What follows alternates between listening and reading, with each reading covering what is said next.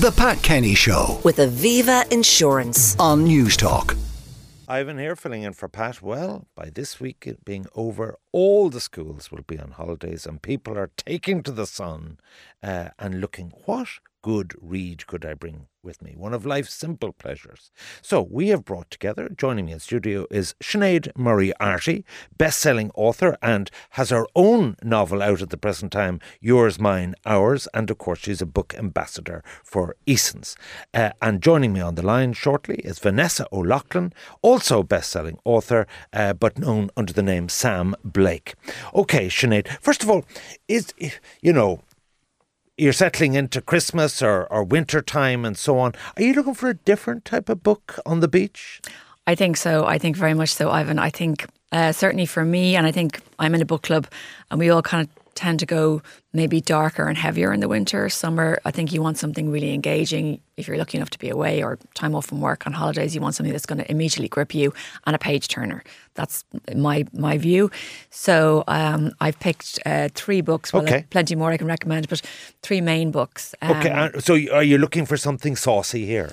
Well, not necessarily saucy. I just think engaging. And what I tried to do is pick 3 quite different books. So I think, we'll have something for everyone here. So are we talking about romance, whodunit, crime? What are we talking about? Well, one of them is kind of slightly historical fiction. One of them is very much kind of a modern day satire. And one of them is non-fiction. Because I always think non-fiction a good range. Good. Okay, Yeah. So give us your top pick first. Okay, so M by Kim Thuy. This was shortlisted for the Dublin Literary Award. And to be honest with you, it was my favourite of all the shortlist. So it's a gorgeous book, and it's basically about the Vietnam War and what happens afterwards. Or as she points out, the Vietnamese call it the American War, which I think is quite telling.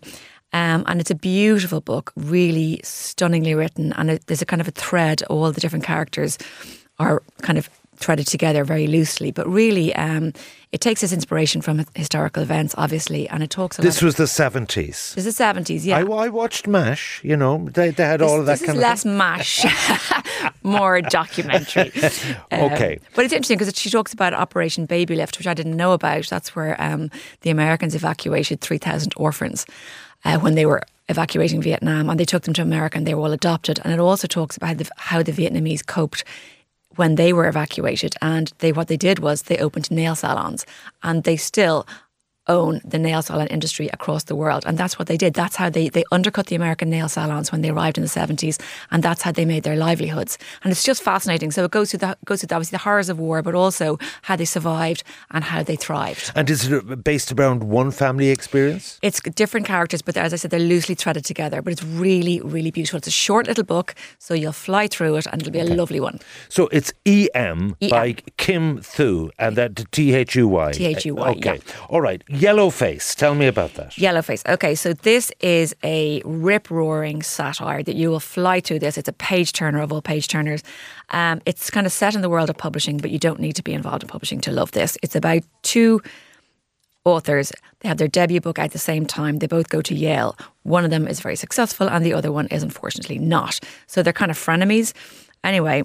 Sorry, what is a frenemy? So it's somebody you're friendly with, but you kind of also... you hate, and in this case, she's jealous. She's jealous of her friend's success. Okay. So she's friendly, but they're kind of enemies, frenemies. So I can think of another name like bitch. Well, yeah, a green-haired monster. But anyway, so June Hayward is a white American writer, and Athena Liu is an Asian American author. Athena is really successful. June is not. One night they go out and Athena chokes on a pancake and dies. June doesn't do a huge amount to save her. There's no Heimlich manoeuvres done. But what she does do, as her friend is lying dead on the floor, is she nicks her manuscript and she publishes it as her own. But Athena comes back to haunt her, and basically evidence emerges to threaten to expose the fact that June has stolen this manuscript, and it's how far was So if she dies, how does she come back to haunt her? Well, because is it supernatural? Somebody else figures it out because the writing is too similar, and so they begin to kind of stalk her on social media. There's a suspicion created. Okay, there's suspicion created immediately. A lot of people have doubts because it's completely different to her first book.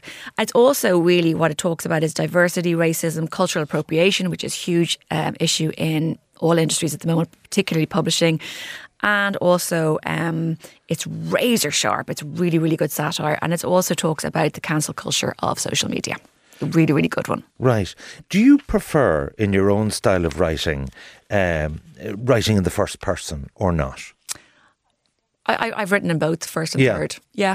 It makes no difference. Sometimes you need to be slightly removed. Like you feel you're getting inside the mind of the person. You can do it both first and third, but the first is more immediate, I suppose, when you're writing. So the second recommendation from Sinead Moriarty is Yellowface by R.F. Kuang. Okay. Yes. Now, The Forgotten Girls. Yeah, I always like to throw in non-fiction because I think particularly Irish people actually are very, very big readers of non-fiction.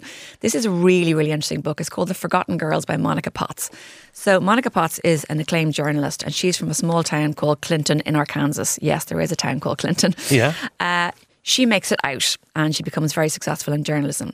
But while she's covering poverty, she discovers that the life expectancy of women in Arkansas, where she's from, has steeply declined, the sharpest decline in 100 years.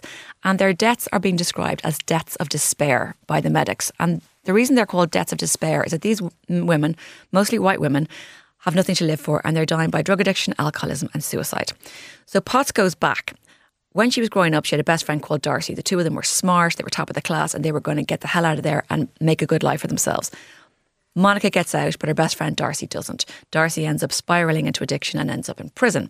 So Monica Potts goes back and she tries to discover why she got out and her friend didn't. And she also, as she's exploring all that, she goes into the really, really difficult and kind of hopeless lives of these women living in Arkansas. So it's a really, really interesting deep dive into why these women have such low life expectancy, in this modern Western successful democracy. Okay. And the moral of the story from it is? The moral of the story is isolation? She actually blames a lot on the evangelical churches because they are very much, you should get married, you should have babies, no abortion, no birth control, they were all anti getting COVID vaccination. She said they keep women down. Okay. So that's one of her big book Okay, Sinead's 3 recommendations. Well, first of all, she has Yours, Mine, Ours. Just give us a... Well, that's my own book, which is out at the moment, which is a great summer read, if I may say so myself. It is about... anything raunchy? Blended families. Jeez, you're mad for the raunchy. There's a bit, but it's about blended families and how being a step-parent, no matter how hard you try, is extremely complicated. Okay, step-parenting. All right. Now, we do have Sam Blake, Vanessa O'Loughlin on the line. We're tight on time, Sam. First of all, tell us about your own book that's out. Oh, hi. Sorry it took so long to get hold of me. I'm on the beach, literally. My own book out currently is Something Terrible Happened Last Night, which is a teen YA teen crime read. It's a fantastic read, by the way. I've read it. It's fantastic. Okay. So Blackthorn by Sarah Hillary. What's that about?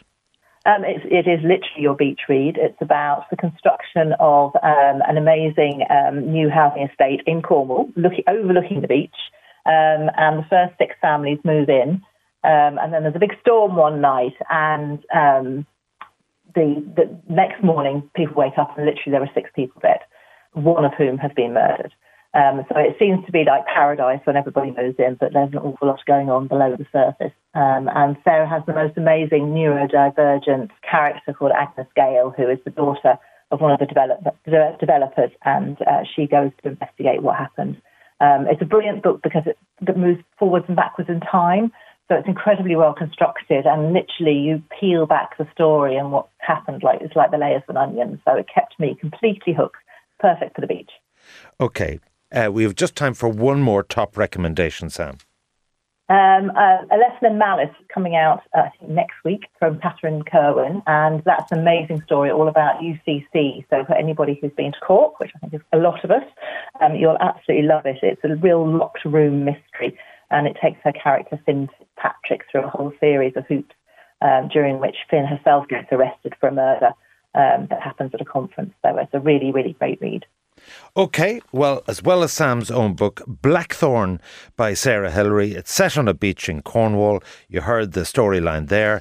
A Lesson in Malice by Catherine Kerwin are top reads. I've no doubt we'll come back to this My wife is in a book club and she has 3 books on the go and 2 audio books at any one time. Wow. But I think a lot of these book clubs, they're really wine clubs, aren't they? They're all related through drink. Well, you can do both, Ivan. Absolutely. I'm in favour of it. All right. My thanks to Sam Blake and to Sinead Moriarty. The Pat Kenny Show with Aviva Insurance. on News Talk.